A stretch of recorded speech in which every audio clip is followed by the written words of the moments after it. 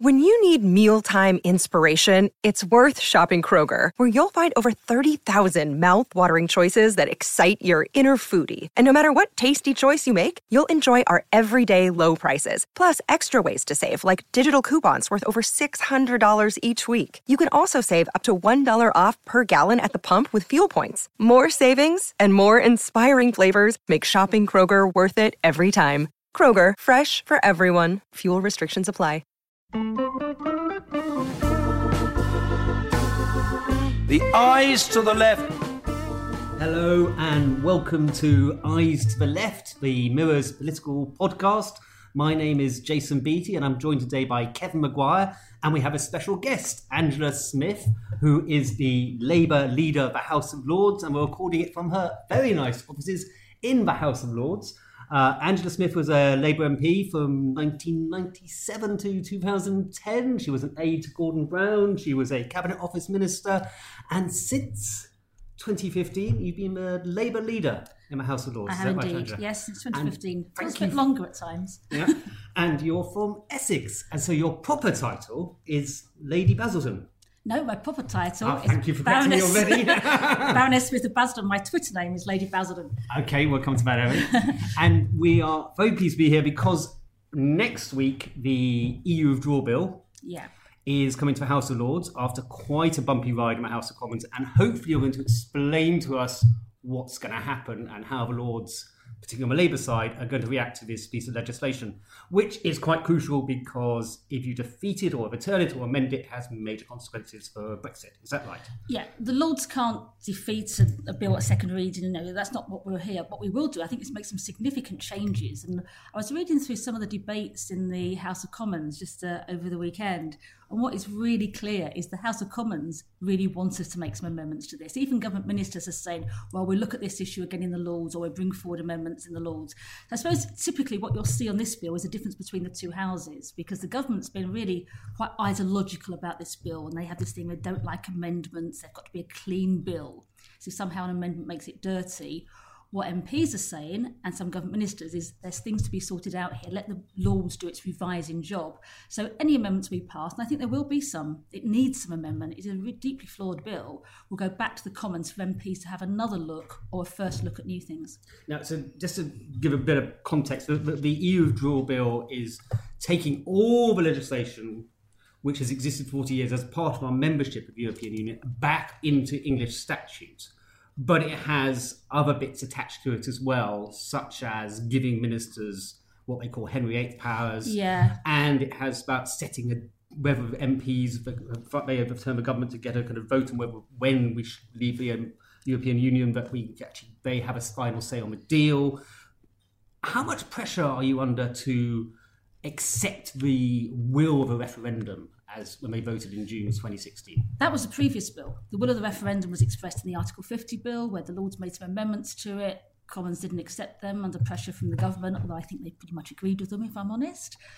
This bill is about how we leave, and if we can keep those protections in law, not just on day one when we leave, but if they stay in law and how the government can change them. And the problem with this bill is a lot of those issues that people don't think of. The things we've got, rights at work, how we're employed, consumer rights, if you buy dodgy goods, there's all kinds of issues, environment protection that we benefit from, that we just accept. And we've been part of bringing those into law, along with European colleagues in other European countries, over 40 years. If we're bringing those into the UK law, what you can't have is the next day the stroke of a ministerial pen to change it. There has to be a proper process and legislation. So that's the kind of sort of techie stuff we'll be looking at. Interestingly, the second reading debate, which is a debate on the principles of the bill next week, I think will be the longest ever second reading debate in modern history here in the House of Lords. House of Commons, it took 14 hours. Here we've scheduled for over 20 hours. So a lot of peers want to speak, but the crucial period will be after that when we get into committee and we're debating the detailed amendments. It's basically be a very pragmatic, sensible debate, I think, but it will be quite techie at times because the bill at the moment isn't fit for purpose. Tory MPs in the Commons, they say they towed the line and they're waiting to see what comes back from the Lords, just as you say. How much legitimacy do you think you have to change the bill when the MPs themselves made a few amendments, certainly wanting a meaningful vote and so on? If the Commons is changing the bill. Do you feel you have more right to change it yourselves in the Lords? Well, we always feel we've got some authority to send things back to the Commons to look again. When we say the Lords change a bill, the Lords in itself can't change a bill. What we do, we propose changes, we may pass those amendments, and we send them back to the House of Commons. The House of Commons always has the final say. So in most cases, that tends to be very helpful to the House of Commons, because some of the trickier issues that they want to think about a bit longer or look at again, and perhaps with some new slant on it, new thoughts on it, go back to the House of Commons. This is sort of the normal process. More often than not, we see the government saying, actually, yeah, you've got a point, we hadn't thought about that, and they change it themselves. But on something like this, you find the government gets sort of stuck in a groove that they terrified of change in case they look weak. And actually, if you look at the detail of this bill, if they want this bill to work, they're going to have to recognise there needs to be some changes. So we'll be less sort of ideologically partisan at this end of the build, and I think it will be quite boring for some people if they sort of sit and watch, because it will be that detail that not everyone enjoys, but it's got to be done if this bill's going to be done right. Could you have votes on, for instance, saying stay in the customs union and the single market? You could. They don't fit into this bill particularly well, because this is not about the negotiations that the government's got to do, and our position is Theresa May, I can't believe it, she just takes those off the table. We're not talking about that, and that's the very thing government should be negotiating and talking about. But this bill will be more about making sure we've got the legal basis for transition, because the last thing we want is that cliff edge. Taking out this rather ridiculous sort of silly exit date the government's got. We know when we're leaving, but you need to have the period to have proper transitional debates. Let's make sure we give the government time and space to do those. Making sure we have a better protection for environmental rights and protections, all those kinds of things. So, I say, it gets a bit techie. I think it's fascinating, but I'm actually confident we'll give the government back to the House of Commons a better bill than the one left there. And what's going to kind of, how would you say the centre of gravity in the House of Lords is on this? I mean, it will vary from issue to issue, to be honest. There are different views around the House of Lords. One thing I think the House of Lords will be pretty tight on is these Henry VIII powers, as they're known, which nobody else knows what it means. It sounds quite bizarre, but basically it's having not to have a proper debate on something, proper legislation, but stroke of a ministerial pen or a quick order with no proper debate or amendment to change laws. That's not how we like to do things here. We like Parliament to look at things properly. So it's those kind of things about the government taking powers to itself rather than giving powers to Parliament that will be, I think, right at the heart of a lot of what we do here.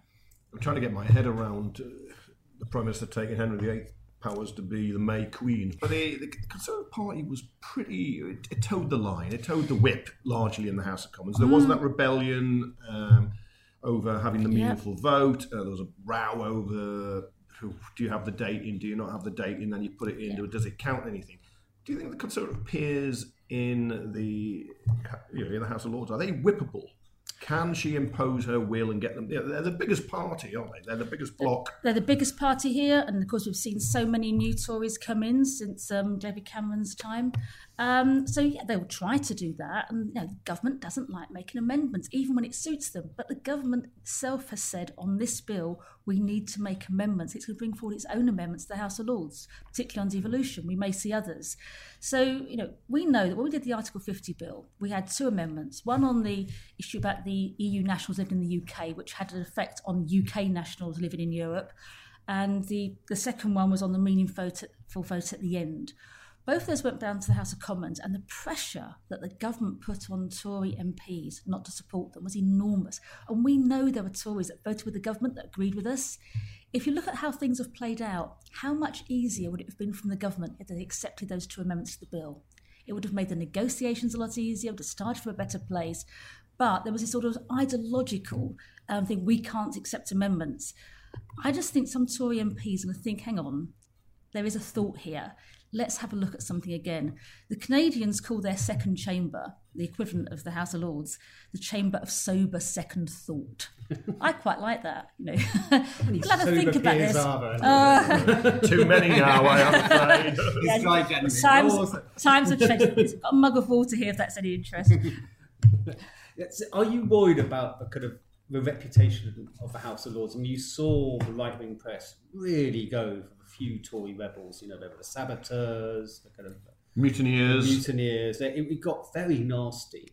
And already some of the Brexiteers have done some kind of sabre rattling, saying, the Lords don't they dare kind of obstruct this legislation, it'll be anti-democratic, you're unelected.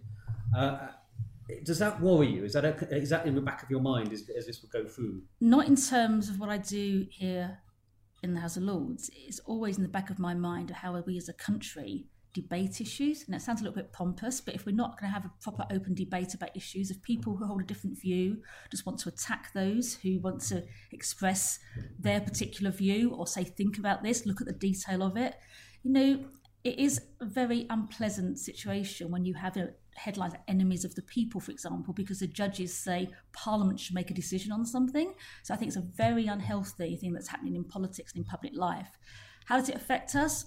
We have to deal with it. And social media is another aspect of this. I will get loads of messages, half of which will say, you're the House of Lords, you have no right to debate this. And the other half will say, you're debating this, why don't you block it? So from both sides, you get that pressure. What you have to do is what you think is the right thing to do.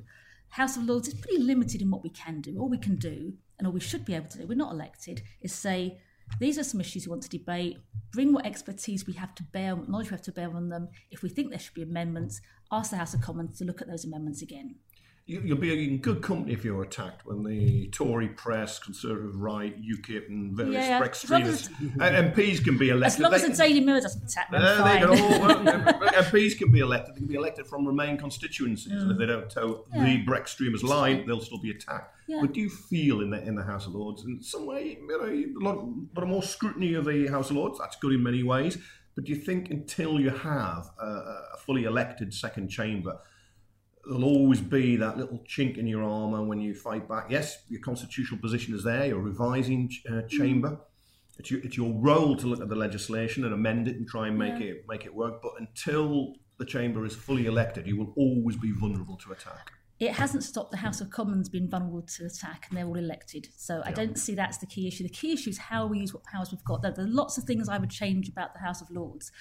My worry about a fully elected House would be you just become a replica of the House of Commons. And I think we have a very limited role. And if I was elected, I don't think I'd want to accept the limited role that we have at the moment of just scrutiny, revision and suggesting to the House of Commons. If I'm elected to a position, I want some power that goes with that.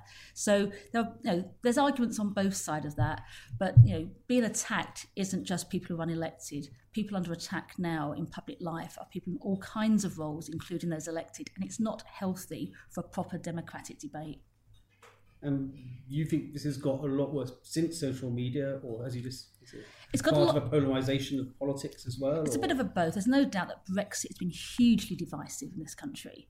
And when Theresa May made that first speech after she became Prime Minister, she had an opportunity there to do something that could have brought people together. So we've listened, there's a majority in favour of Brexit. It's not overwhelming, but it was decisive. How do we move forward on this? I'll look at this, but she didn't. She chose to actually increase the division. And I think that is quite worrying. And the fact that my own view is the government's been totally incompetent on Brexit. They had no idea what they were going to do. They had no plans for it. They got forced dragging and screaming into the House of Commons to get a vote on it to start the process.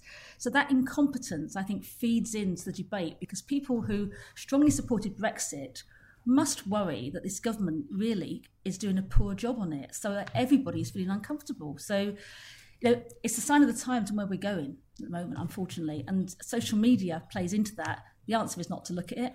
I just block people. Is that what you do now? Because you must be concerned. You will get, particularly as a female politician, it is far more, you notice it, far more women than male politicians. But some of the stuff, for instance, Anna Soubry, Conservative MP, has suffered absolutely appalling.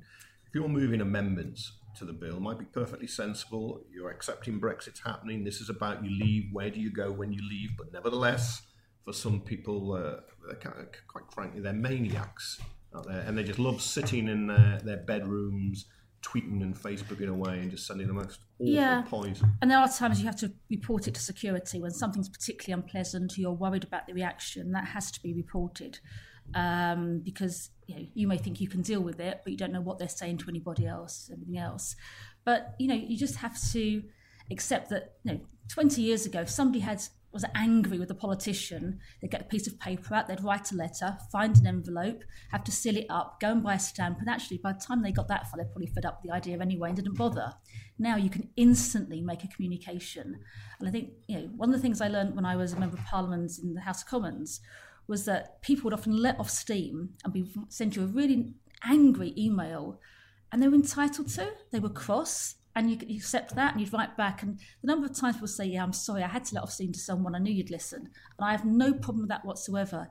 It's when it then goes over the line and there are threats and unpleasantness. And some of my colleagues have faced most appalling abuse. You mentioned Anna Soubry, I can name you a dozen others.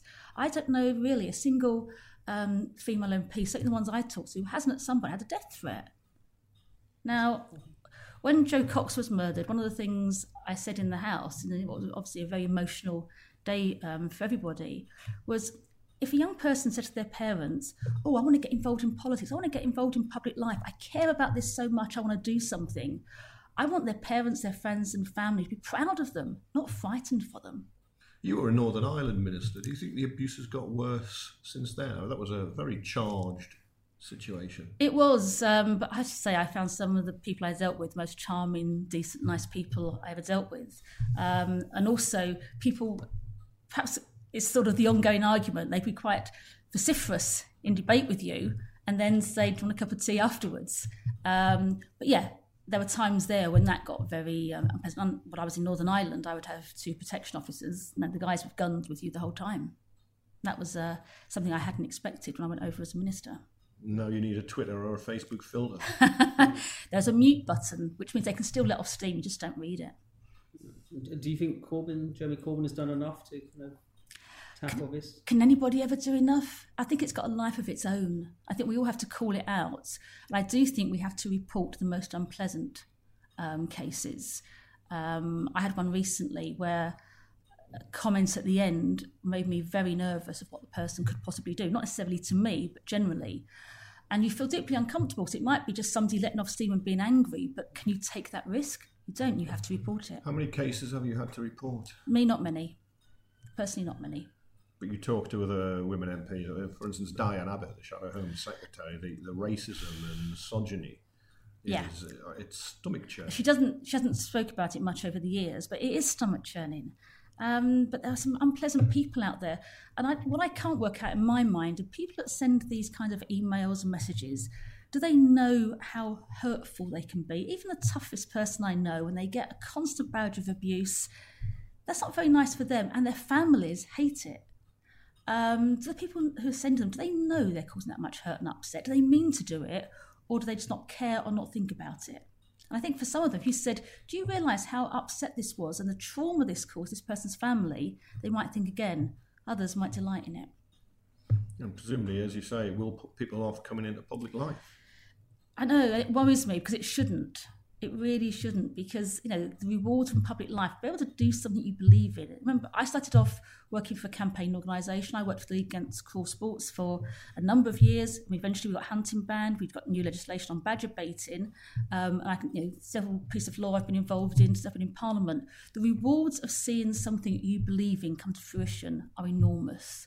If you're a constituency MP, the rewards of being able to help people individually, or them highlighting something that's happened to them and getting a policy change through as a result, they're huge, they're enormous, and society needs those decent, good people to come forward across parties. Otherwise, we just give in to the nasty element. But also this is partly about kind of representation, when people look at, it's got slightly better in the House of Commons, but there's still, a minority of women MPs. You look at the House of Lords and the demographics, it's very old still. It seems quite privileged. You are almost a fish out of water in many respects. Curiously, it's interesting to look at the backgrounds of some of the members of the House of Lords, especially on my side. You've got quite a strong working class backgrounds. My mum and dad, who still live in the council house that I grew up in, quite can't believe that somebody like me is here. And yet there are a lot of people like me here. You've got these extremes of people in the Lords. I think the House of Lords will always look a bit older, because if you bring in people into a revising chamber that's supposed to be experienced, you don't want, if you're young and energetic, just go run around, knock on doors and get elected. So it tends to be a bit older. But yeah, the demographics in public life, I think, aren't good as a whole, whether it's business, both male journalists here interviewing me It's today. true. No, we need Your to. aide sitting in the background, your special, he's male. Yeah, and Soundman's male. Women amongst men here. But I spent too much of my political life being one of the few women in a room. And the House of Lords reflects political life as a whole. And yeah, there's got to be changes. Absolutely. There's got to be changes in the House of Lords. Do you think the image of the Lords would be better if you didn't dress in ermine? Absolutely. What people see is the state opening. Apart from that, you wouldn't wear ermine, being an animal, if it's the real thing. Oh, I I was an animal. No, God blimey, I'm not one of these tweeters sending abuse. But that is. We like to insult our guests. But most days, right? You come in office clothes. Yeah. Clothes people. Every day we come in office clothes. Apart from those big occasions when you dress up in and it makes us look dress. ridiculous. Yeah, But that's the image people have. Because you guys only print those photographs. If you print a photograph of me tomorrow, it won't be me in my navy blue dress here today. It'll be me in that silly robe thing. Ruritanian outfit. Yeah, and I can say that I never ever have fur on my robe. There's a special fake fur. There's several fake fur because I'm not the only one who won't wear fur.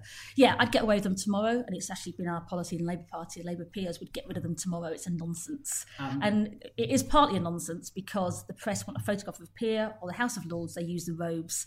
I think the next time we'll wear them is probably about 18 months away.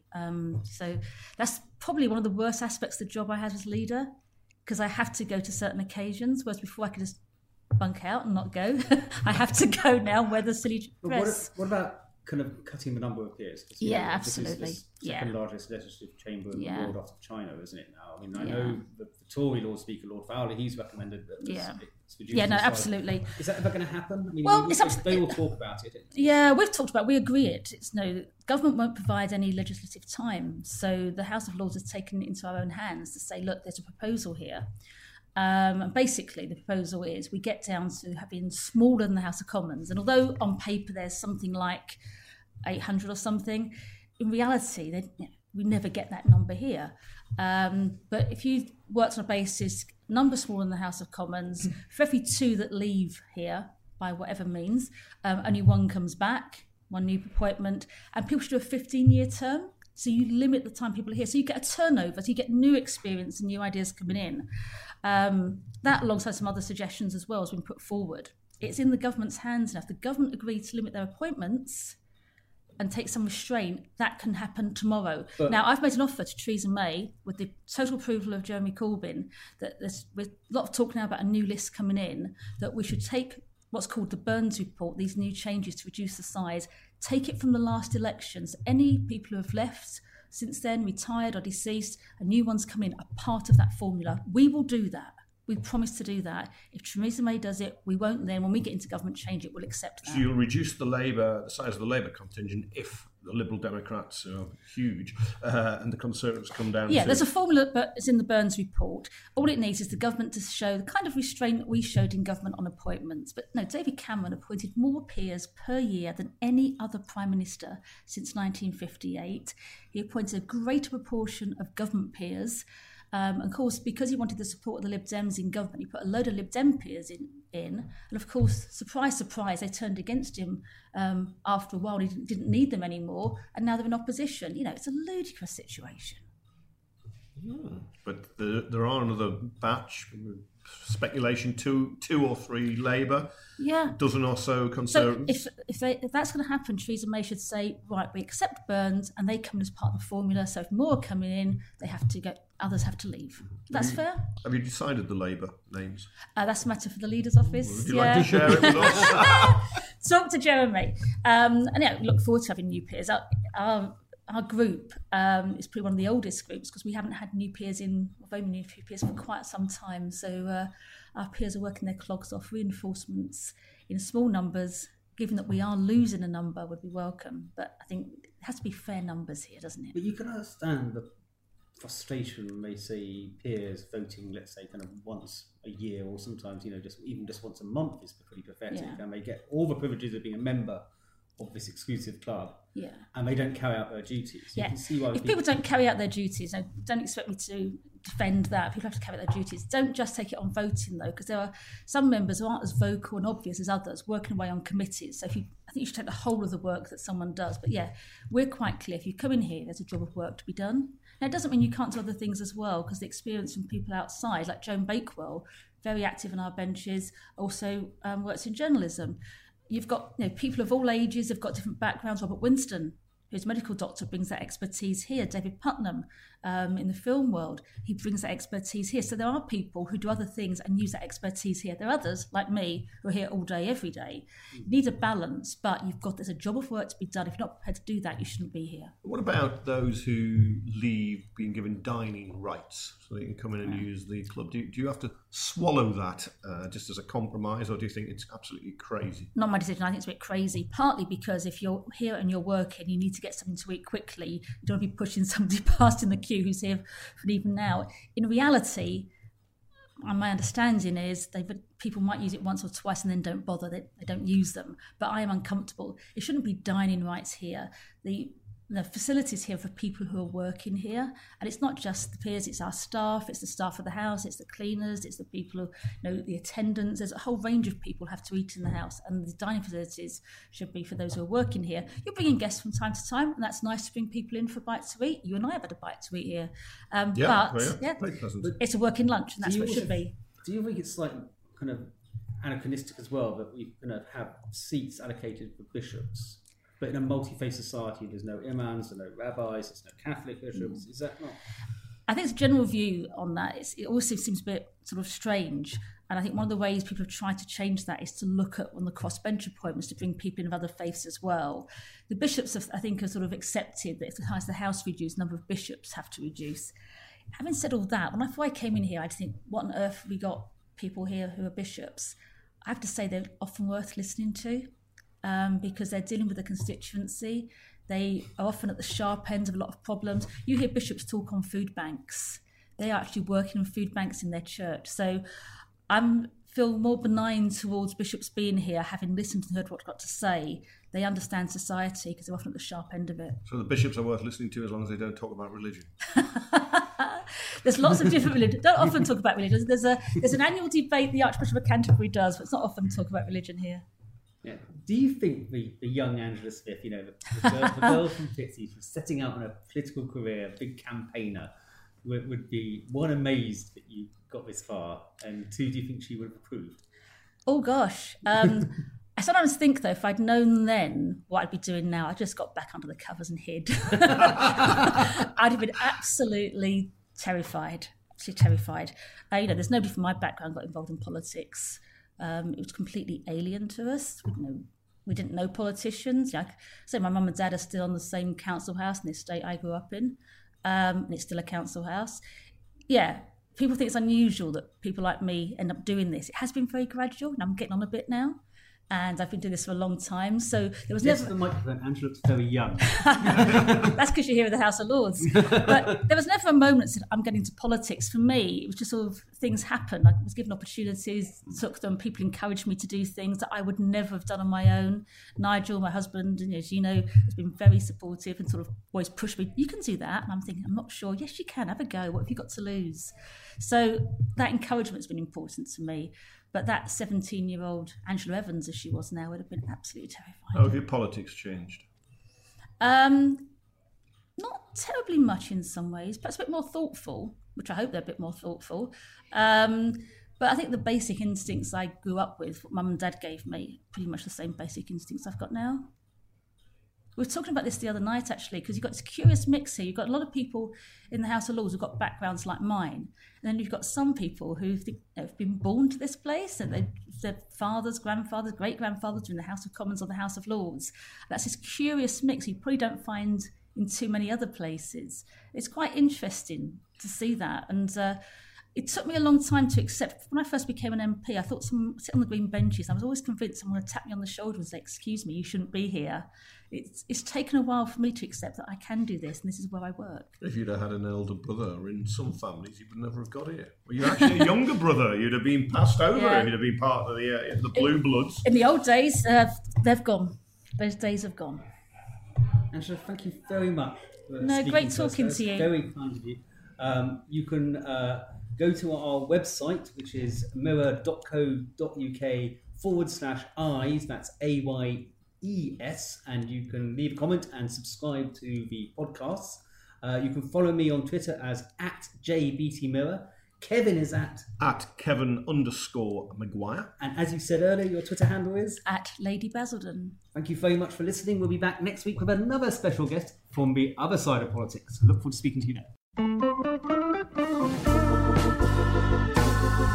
The eyes to the left.